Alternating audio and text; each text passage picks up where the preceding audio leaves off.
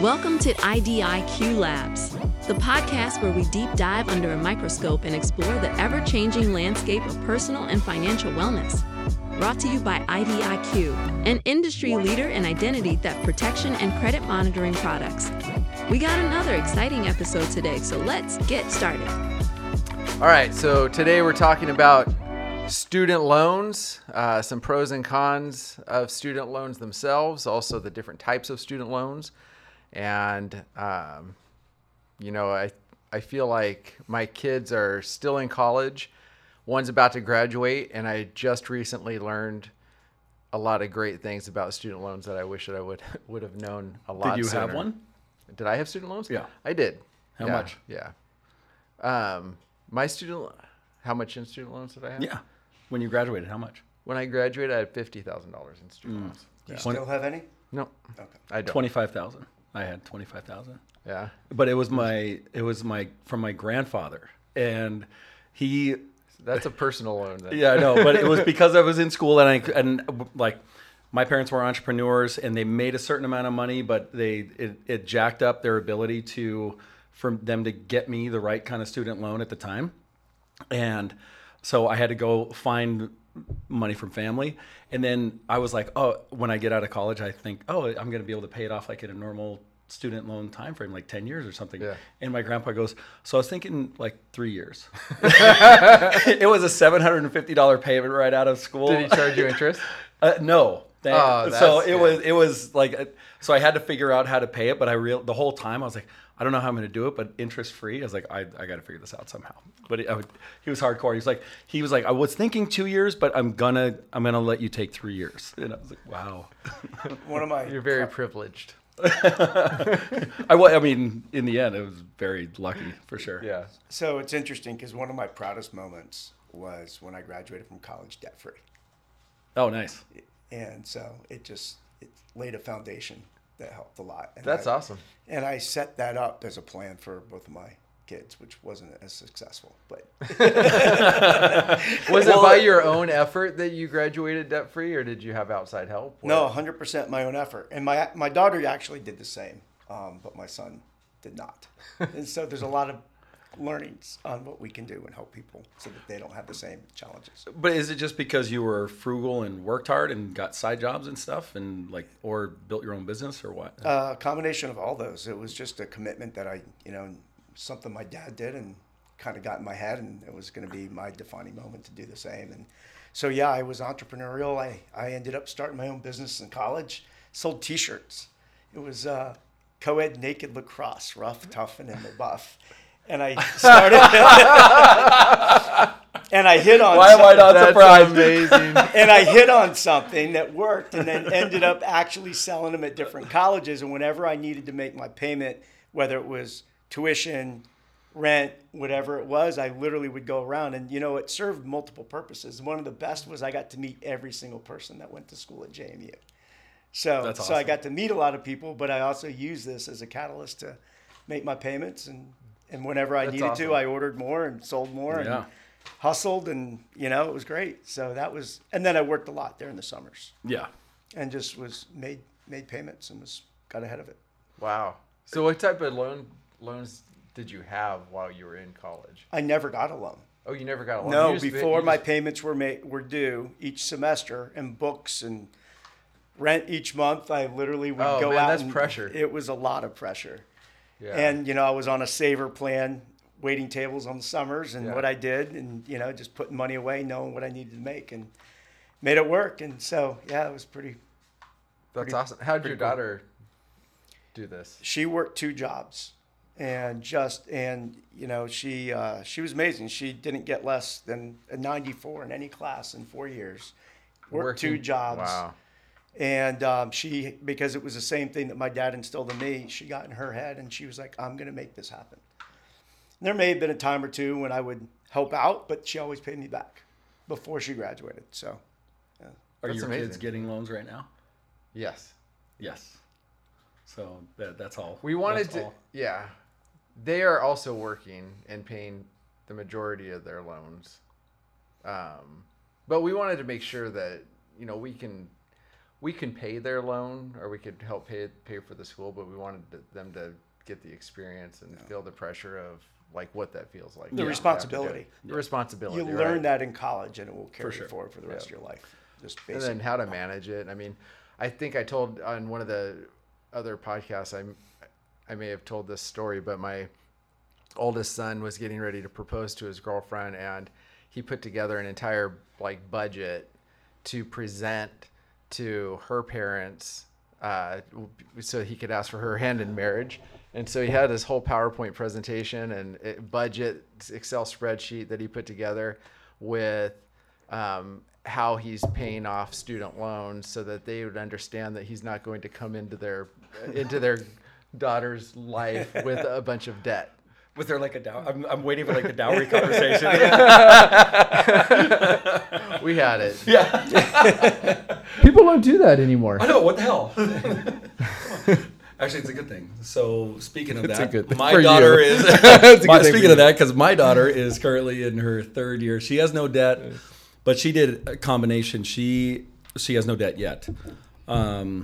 First 2 years were at junior college, and so now she's transferred to state school for her 3rd year. But she's worked through it, and she also lived at home. So she just kind of like the frugality, and then working to support the education. So hopefully it continues. Yeah, definitely. I have a feeling my next kid is going to want to go somewhere else and be way more expensive. I don't know what to do about that. Yeah, my son, it was interesting when he went to school.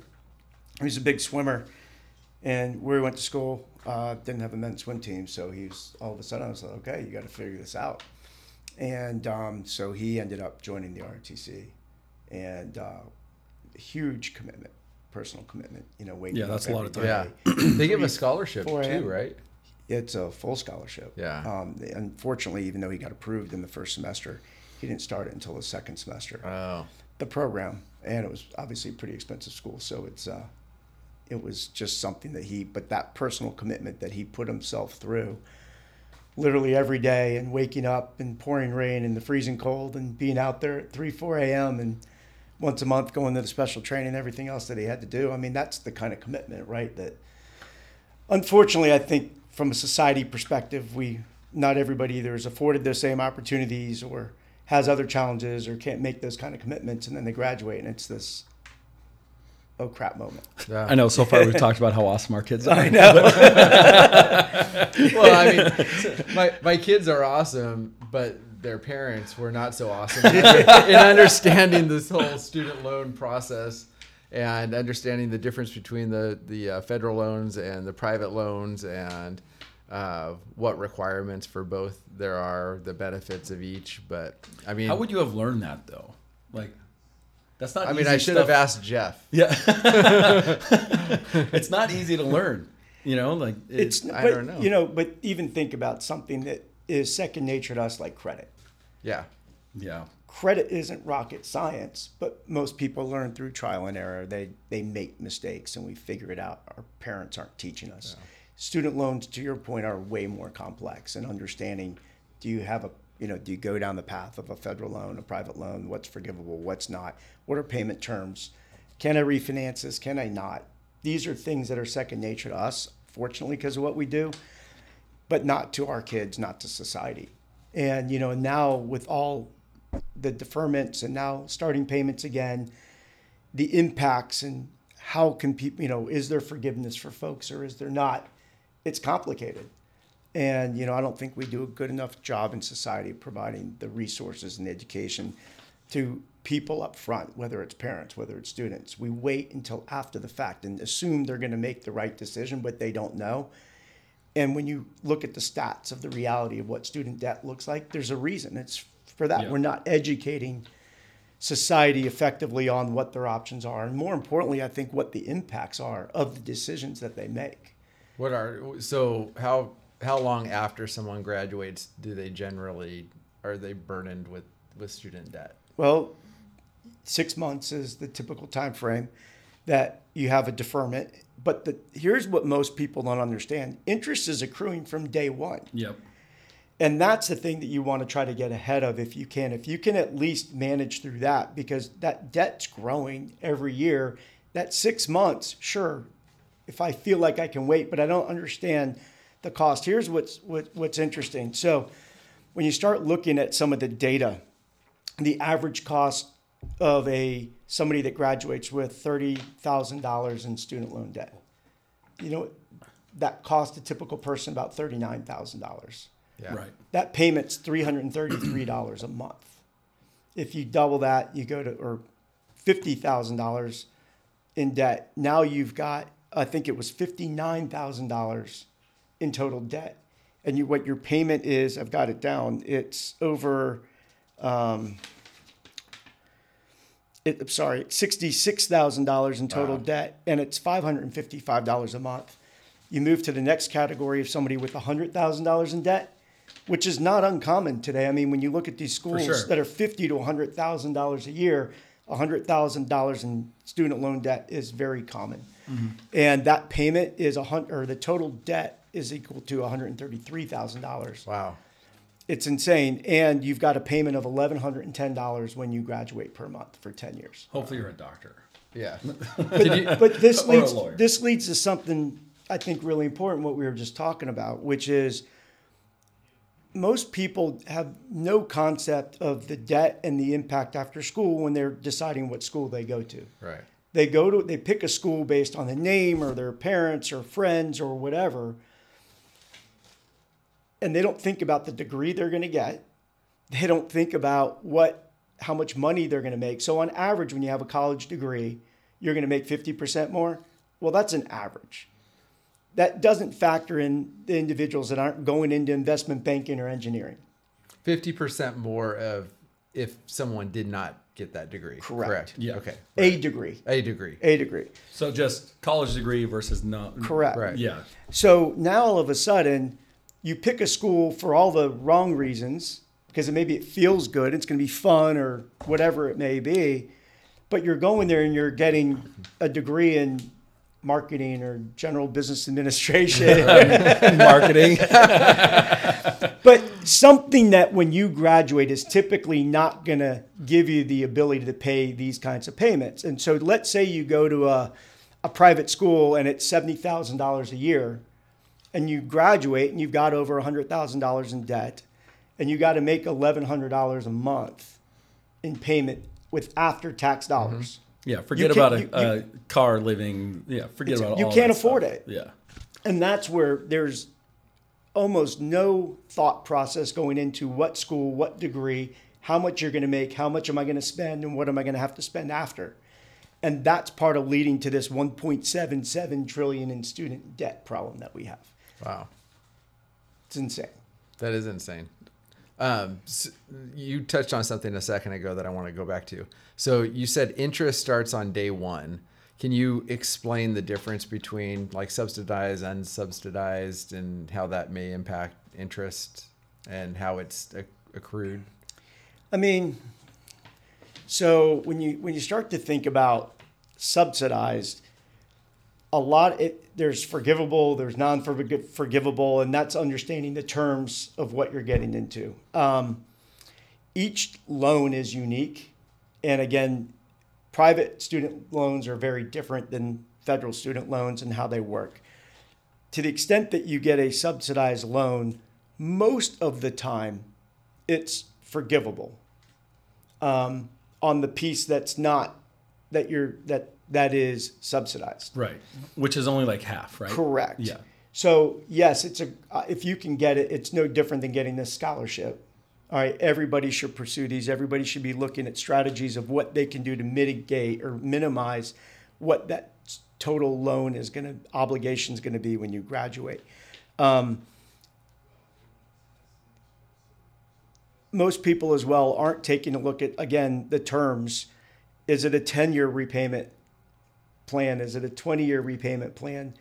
What does this look like at the end of 4 years if I don't make a payment and I wait 6 months to pay? Yeah. They just see the number. What's it going to cost me this month? They just see that single payment amount. But I don't even think most students, when you talk to them, look at it that way. I think they look at it as am I going to be able to get into this school? One. Well, yeah. Two, can I get money somehow, forget what I'm going to owe, that's going to enable me to actually commit to the school. Yeah. Through a loan. I'll think about it later. I will think Yeah. it's a mentality of pay, it's buy now, pay later. Because really what they're thinking is they're probably going to get 50% more in income if they know that stat. Then so who cares about how much it costs for them to get that 50% more in income? Because really all my kids think about is like, how much money am I going to make in whatever job? And my daughter's getting a sociology degree, so I'm not. That's my So point. that's the Exactly. time, Yeah. Hopefully, she's not going to USC. Yeah, I told you she's the one who nice and frugal so far, but But that's the problem. I think we've got this mentality, and this is where we fail in our education. It's like credit card debt. It's I can buy now and pay later. Yeah. And without that education of what that real obligation is and what are those terms of the loans that they're getting into and what are the strategies and options that I have to actually reduce those payments? Can I get ahead of it? It's not the mentality of a lot of society, let alone youth today. And I think that's why we have this. Not only are the costs of schools, so that 15 years ago, the total debt was about 619 billion. It's now 1.77 trillion. Wow. So you look at the cost of education combined with the inability for people to pay. 20% of our debt today is with individuals that are over 50 years old right now. that's amazing. And they may never see a day in their lifetime since they graduated without a student loan payment. Yeah, that's insane. It's insane. So how would they must have they refi, defer, do whatever they can do to, because of the income-based stuff too, right? So with the income-based, the repayment plans, Correct. then you may be paying like a tiny percentage of it. That's right. And, so there's so much press about the administration's repayment plans. Mm-hmm. And when looking through my notes and the data to get ready for this fun time with the two of you, I came out of it depressed. And as you guys know, I'm a very optimistic person. And I was sad. And basically I came out and said, we are in deep trouble. Mm-hmm. And it's tough because we talk about forgiveness and create all this buzz. And the fact from the fiction is the reality is unless you've been paying in one of these payment plans for most of the times 25 years, you're not qualifying. And they talk about who does qualify. It's a small fraction of society.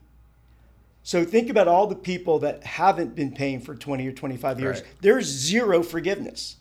It's nothing. So when you say we're in big trouble, that sounds like a macro term. It is a macro. Expand on that. Sure. Like what? Yeah. All right. Well, we're going to get deep. Yeah. Because Whatever you want to do, man. but We've got donuts. We've I got know, coffee. We're good. Can I have some of your coffee? Yeah. So anyway, I like to point the logo out though. Yeah. You have to hold it with your left hand. You have to hold the coffee with your left hand. that was That's a better. synchronized. That's right. drink. Okay. All right. So here's why we're in trouble.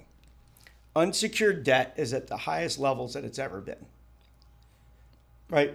We are seeing credit card and other unsecured debt on average well over $30,000 a person now. Or I want to say 6 months ago, and just customers that we were working with, it was about $30,000. It's now about $45,000. It's insane what we're seeing just in the 6 months. Unsecured debt. Unsecured debt. That's unreal. It's unreal. You look at a rising interest rate environment that we're in, look at the inflation that we have, look at what's going on from a global economy and with all the tensions, and where's the path out? And we're like I just mentioned, when we talked about loan forgiveness, it's for the few, not the many. Right. We're not solving for things like how do we get more people educated, more people through our system that can have better jobs and understand these things and reduce their debt and be smarter with their finances. The problem is growing and perpetuating. And when you look at the student debt that people can't pay today, there is no real forgiveness because you don't have bankruptcy as a solution.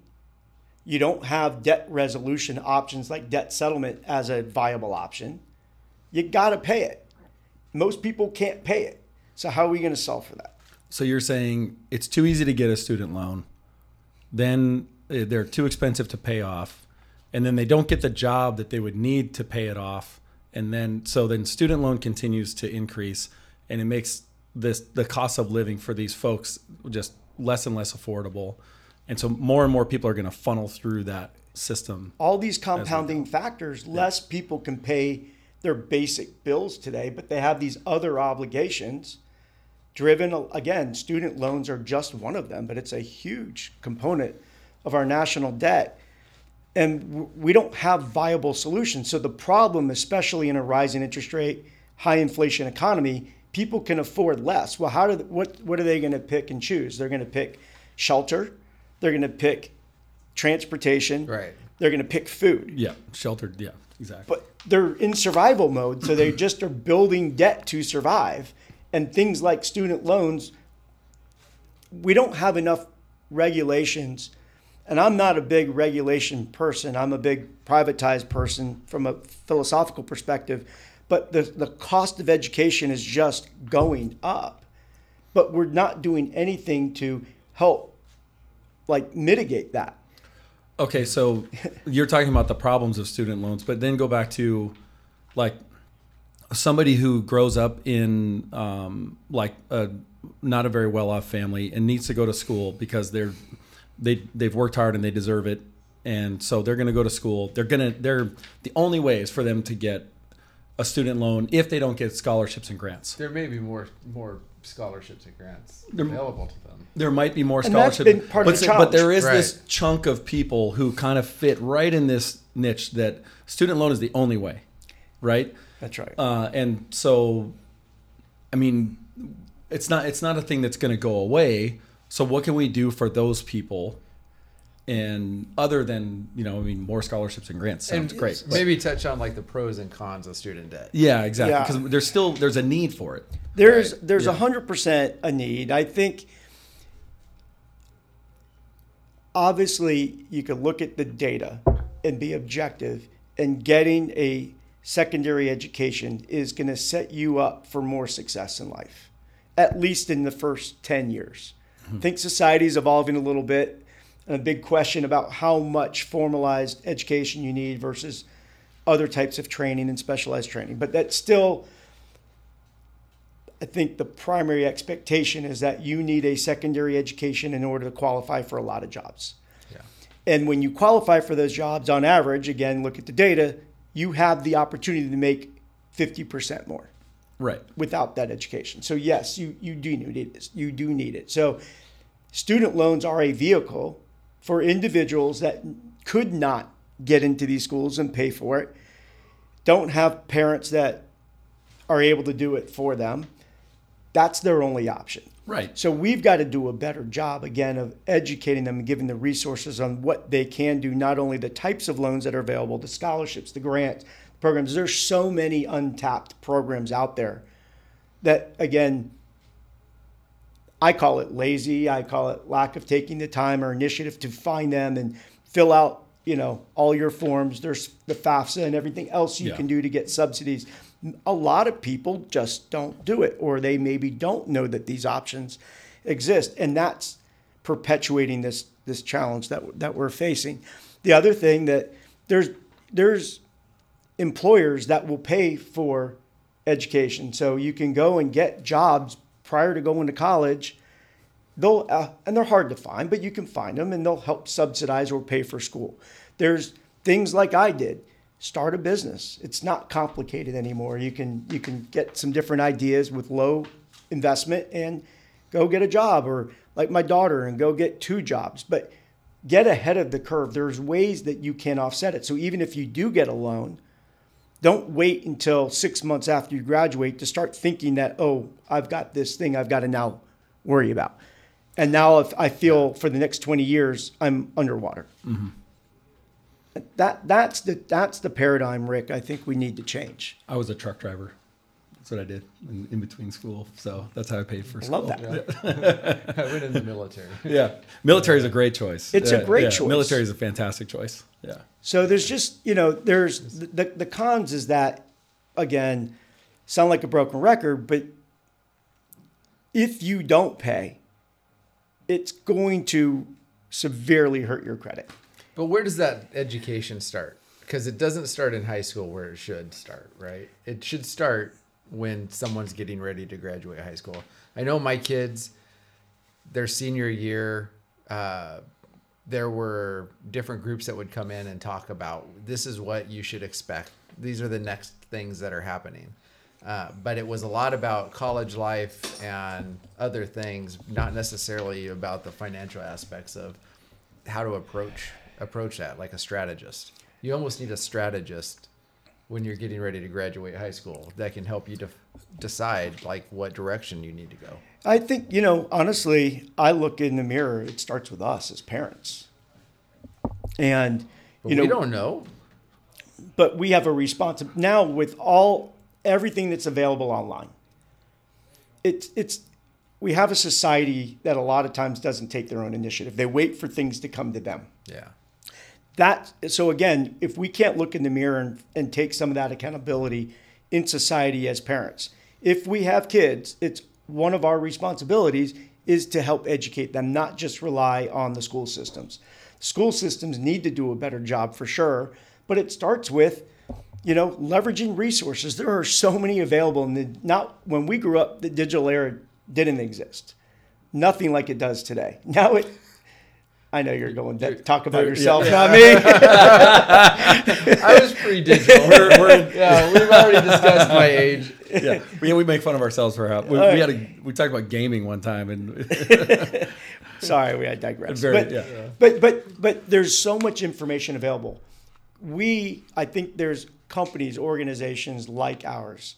Right. We can continue to do a better job. We put information out there, but how do we distribute that information? How do we make people aware of the information and the tools and the resources like credit and debt, where we have budgeting tools and different things that they can educate or do on their own from a DIY perspective, or access coaches that are available. But I think, again, there needs to be continued distribution, continued awareness. But we also, again, it's the lack of accountability that I think we have as a society, because we expect it to be done for us. We expect that to just naturally happen, or the school systems. Well, if it's not, and we know it's not, isn't it our responsibility to try to teach our kids individually more? And I don't know that we do. It's definitely our responsibility. I think I was fortunate. My econ teacher in high school was fantastic. He taught us a whole bunch of cool stuff like this. Even budgeting, everything, all that That's stuff. cool. Yeah, he was really good. But I think he just happened to be good. I don't know if that was part of the standard. It's not it's not the standard. Yeah. That's the problem. And he was really good. so we've got to get ahead of it on, like, the more I looked at this and reflected on everything, we're not educating ourselves and our children and society on debt and how it actually works. We're using it as a vehicle to get something. Yeah. But, are there options on what you're getting? Whether it's clothes, a car, education is the same thing. Do you really need to go to an $80,000 a year private school if you're going to get a degree in sociology? Right. Maybe, maybe not. Are there other options available that give you a better outcome where you can still get an equal job and have less debt? We don't think about it that way. We think about what's the shiny object in front of us that we want to get, not how are we going to deal with paying for it downstream, because that's the other problem. We defer everything. Right. And if you defer it, it's out of sight, out of mind. It's human nature. And now all of a sudden this issue just compounds naturally. What are we setting society up for if we just let you defer these massive amounts of money? So what are your options if you're in school versus graduated? Someone listening to this right now and they're like, I'm screwed and I made all the wrong choices and now I've got this student debt, and I've already graduated, versus somebody that's in school. Maybe they were screwed for their first couple of semesters and they do have some debt, but maybe they can make some different choices now. Great question. So first, look at your situation. Again, scholarships and grants and other things. I don't care if you're a senior in graduate school, are still available. Work study programs and companies that will help pay are available. one of the things I did while I was in college, I was a resident advisor. It paid for all my housing, in addition to give me some discounts and free food and other things. That's great. Right? That's a really good suggestion. There are real, and they need them in the schools. Yep. So you can go out and get a job, figure out, we are in control of our own schedule when we're in college. Set your courses up where you can go get a job if you need to and start making payments on it now. You can look at, even though the interest rates are rising, when you look at student loans, they're still accessible from an interest rate perspective. Yeah. You can still get student loans between 4.5% and 8%. So it's affordable if you go in. So most people probably have in college no concept about refinancing. But to us as we get older and we learn more, refinancing has been part of our vernacular because of our homes and other things that we may own, our cars. Same thing with the car. People aren't thinking about. I'll give you a great example. One of the other problems. Sorry, I know you asked me about a solution. I was looking at some data tied to auto debt. And one of the most staggering statistics that blew me away is that I was talking with the company about setting up a solution to provide auto refinancing options. And I go, I equated it to the mortgage industry. In a rising interest rate environment, the refinancing solutions are limited. And they go, Jeff, you don't get it. I'm like, what do you mean I don't get it? I kind of know this business pretty well. He goes, no, you don't get it. People are willing to pay 10 more points in interest and extend their car loan. They could be in their last year of a 5 or 6 year car loan. They will double that term just to reduce their payment $200 a month. I'm like, wow. Like that's insane. That's the reality of what people are facing today is they're willing to take on that much more debt just to lower that payment. And so going back, there's a reason I shared that story is we gotta do a better job of understanding the impacts of payment versus accruing debt. Mm-hmm. And it's like when you walk in, right, there's nothing for many people that they hate worse when you walk into a dealership and they go, what are you willing to pay? Oh, yeah. Per month. Oh, yeah. Per month. Per month. What do you want your monthly? Payment can you have? It's like, I want the car for $30,000. Well, that doesn't matter. Yeah. What can you afford per month? And you want to just walk out and do something else to the person. But it's those types of questions where as a society, that's where we're trying to lead people to a bad result. And that's problematic. So again, looking at payment, looking at refinancing options to kind of pull this back to your question, getting secondary jobs or a job while you're going through school, right? For many of us, when you look back at college, what do you learn the most? You learn about managing time. Mm-hmm. Well, you're not applying a lot of the skills, maybe technical, that you're learning in school, but you do learn time management. Well, what better skill to learn than if you can manage your schedule and your time so that you can get a job so you can reduce that debt? And just showing youth that there are paths and alternatives. Yeah. I like your comment about refinancing too. Would you ever consider refinancing a federal student loan or just private student loans? Like, are there advantages to keeping it in the federal student loan? Sure, because private loans are not forgivable. Right. So it's a great point that, we can't let this compounding issue go unaddressed. Yeah. We've got too many politics involved with trying to come to this middle ground that aren't really helping people. And it's only getting worse. So if you have a federal loan versus a private loan, maybe the forgiveness programs aren't perfect right now, but there is hope. There are options. The newest plan that's getting rolled out is called the SAVE plan. Right. But it goes right to what I just said. It does nothing to reduce your payment. What it does is it goes to to reducing your debt. It's all focused on reducing your monthly payment. There are some creative options. Maybe you want to share, Mr. Shumack? No, finish talking about the SAVE. SAVE program. Well, It's just so that the new program that they're rolling out, it was the repay program. And now the new program with right. the forgiveness program is the SAFE program. And with the SAFE program, it's all income based, and based on your income, it sets a payment that the government believes is affordable. Right. And so with that, and it's based on your income. So if you make less than $30,000 a year, then you pay $0 That's correct.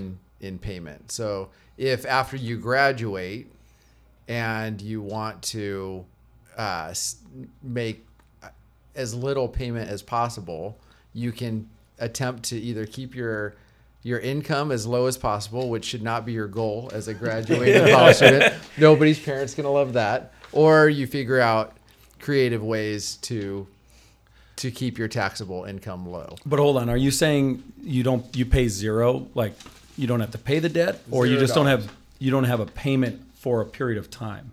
No, you pay $0 While your income is below that threshold. But then if so your it's income it's deferred. it's just that. So it's just a deferment. Right. Then it goes up to, after $30,000, I believe it goes up to like 5% of your income Okay.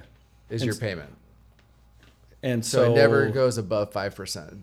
But then you were saying if you're married, it counts both your incomes. If you're married, it counts both of your incomes. And so if both of your income, if you're making less as an individual than that threshold, you could file separately and still get the benefit. Wow, that sounds like a great creative solution.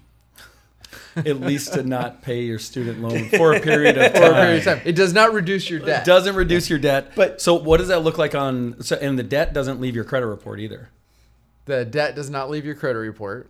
And yes.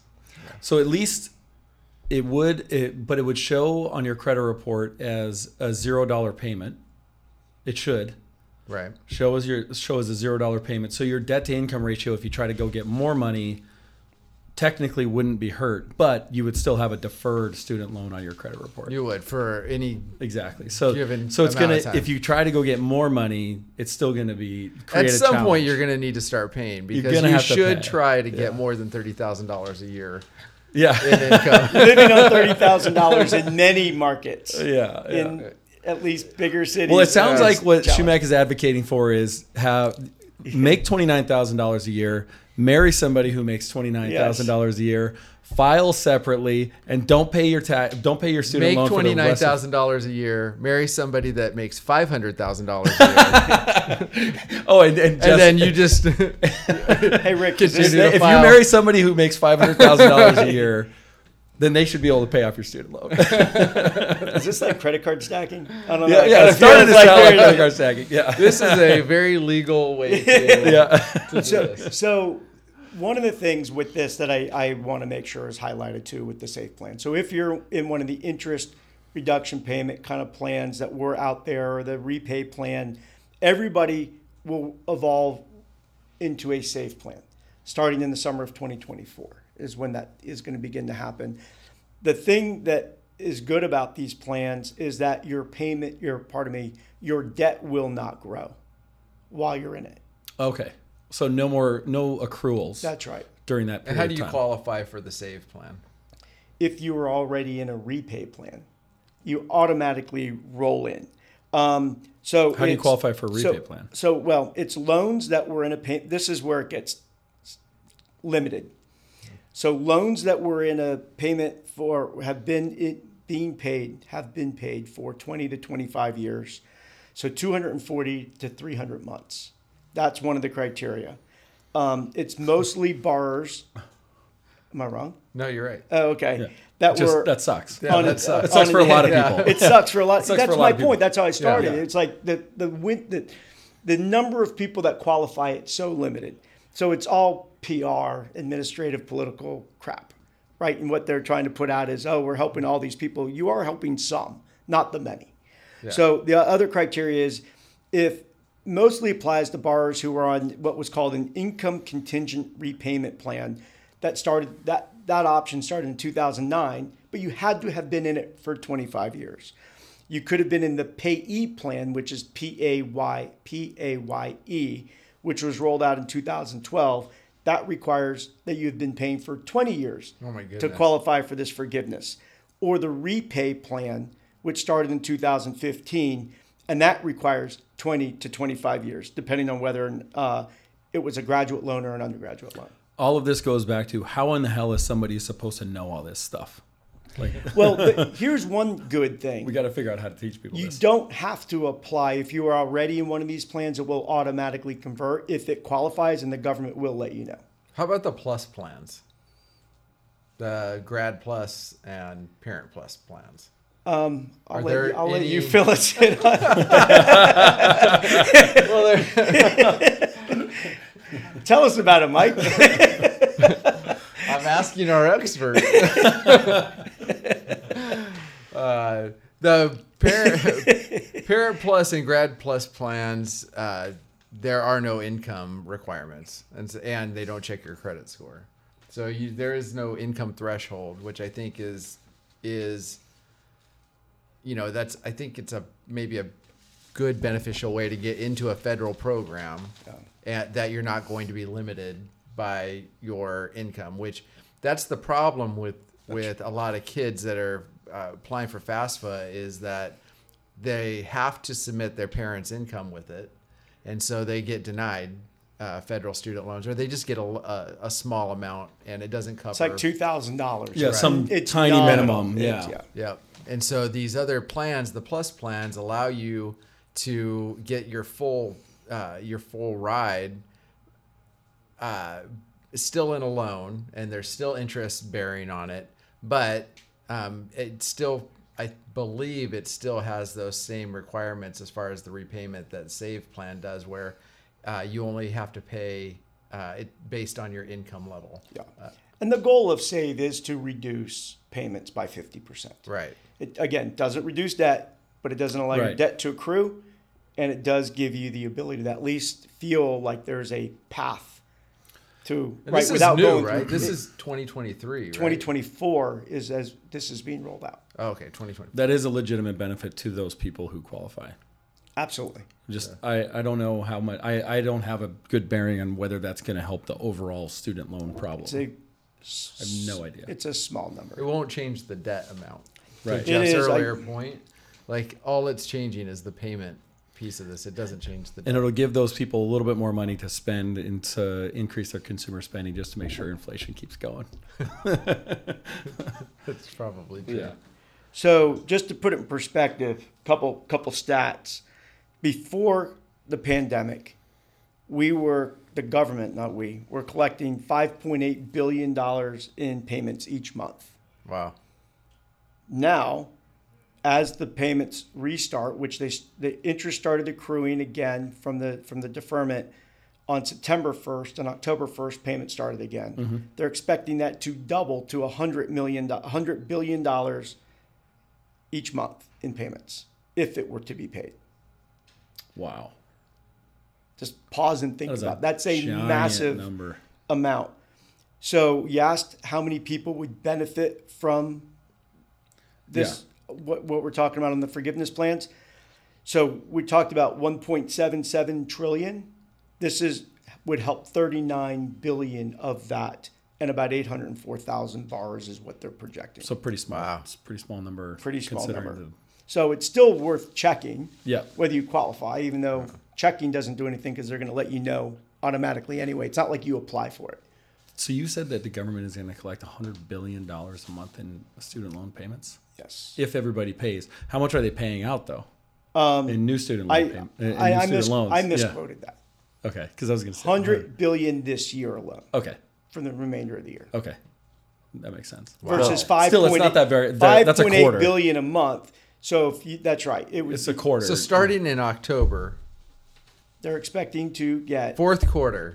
100 Fourth quarter's Let's get this straight. It's 100 billion this year, Yeah. but again, since these programs aren't starting till October, we could assume that that's the case. It's a 6x increase per month. It's a big Yeah. number. Yeah. It's Well, a big number. yeah. So, one of the things, and I'm not sure from a time perspective what we have, but I thought it's not the top 10, but like going back, David Letterman, kind of the top 10 thing. But, one of the things that could be interesting or helpful is Did you watch David Letterman? I did. Oh, you did? Okay. I thought we were going to make a My- Jeff's old joke. My aunt and uncle would record it Okay. during the week, and my entire family, my mom, dad, and I, we'd all go to their house and watch it every Friday So night not on, Leno? on VHS. On the black and white TV. Wow. Yeah. Guess I'm the only young one here. No, you are. Want to go back to Johnny Carson? Yeah. All right. So here's a couple strategies and tips. Hold on. As we're wrapping up, as we're wrapping today up, what are a few things, a few strategies and tips that you have for people out there? Do you have 10? I think you might. I actually have 10 on the dot. How did I know? Let's do it. Not on purpose. Let's hear it. I know, but I really didn't know that I was guessing. All right. So, and they're in no particular order. These aren't prioritized. One, like any debt, make extra payments. So if you have the ability to pay extra, pay it. Then there could be a lot of reasons why some extra money comes in, a refund, whatever it is. If you apply it, you're paying it towards principal. Mm-hmm. The other thing is a biweekly payment. So no different than like on a mortgage or a car. To the extent, just the way amortization works, we won't get into it. If you're able to make a payment twice a month, you will dramatically, if your loan was over 10 years, you, without doing the math, maybe you cut it down to 7 to 8 years. Right. It's a major positive impact, and most people just don't realize that. Right. It's you have the ability to consolidate and refinance based on rates, and so you should always be checking that. You never know what options are available, so that's a big one. Enroll in auto pay. Oftentimes, for student debts as well as other debts, you can get up to a quarter point. I know, that's a great piece of advice. Yeah. I have a lot of didn't touch on services, it. whether they That's be awesome. debt related or just subscription related, where I get discounts for being in auto pay. Yep. Yeah. And it's a big impact over 10 years. Absolutely. It's a massive amount. By the way, like if you look at some of the banks and the loan programs as well, they will also offer discounts on those loan programs based on having a certain amount in checking and other accounts that you have. So definitely look at your financial institutions if they're offering student loans, and you can go through them. I've mentioned this a few times, but find a job with loan forgiveness. Again, there are jobs out there, if you look, that will help you pay off your debt. And you make commitments to them like they're making commitments to you. It's typically not one for one. They just pay it and say, thanks for working with us. You maybe have to work there 2, 3, 4 years, but it's a great trade-off. Obviously, the military would be something like that, an ROTC loan, right. Or just even if you didn't go through ROTC, join the military, and they have all kinds of loan repayment programs. So when you ever, for individuals that feel like they're just never going to get out of that hole or debt, and they're not quite sure where they're going, that's a great option to take a look at.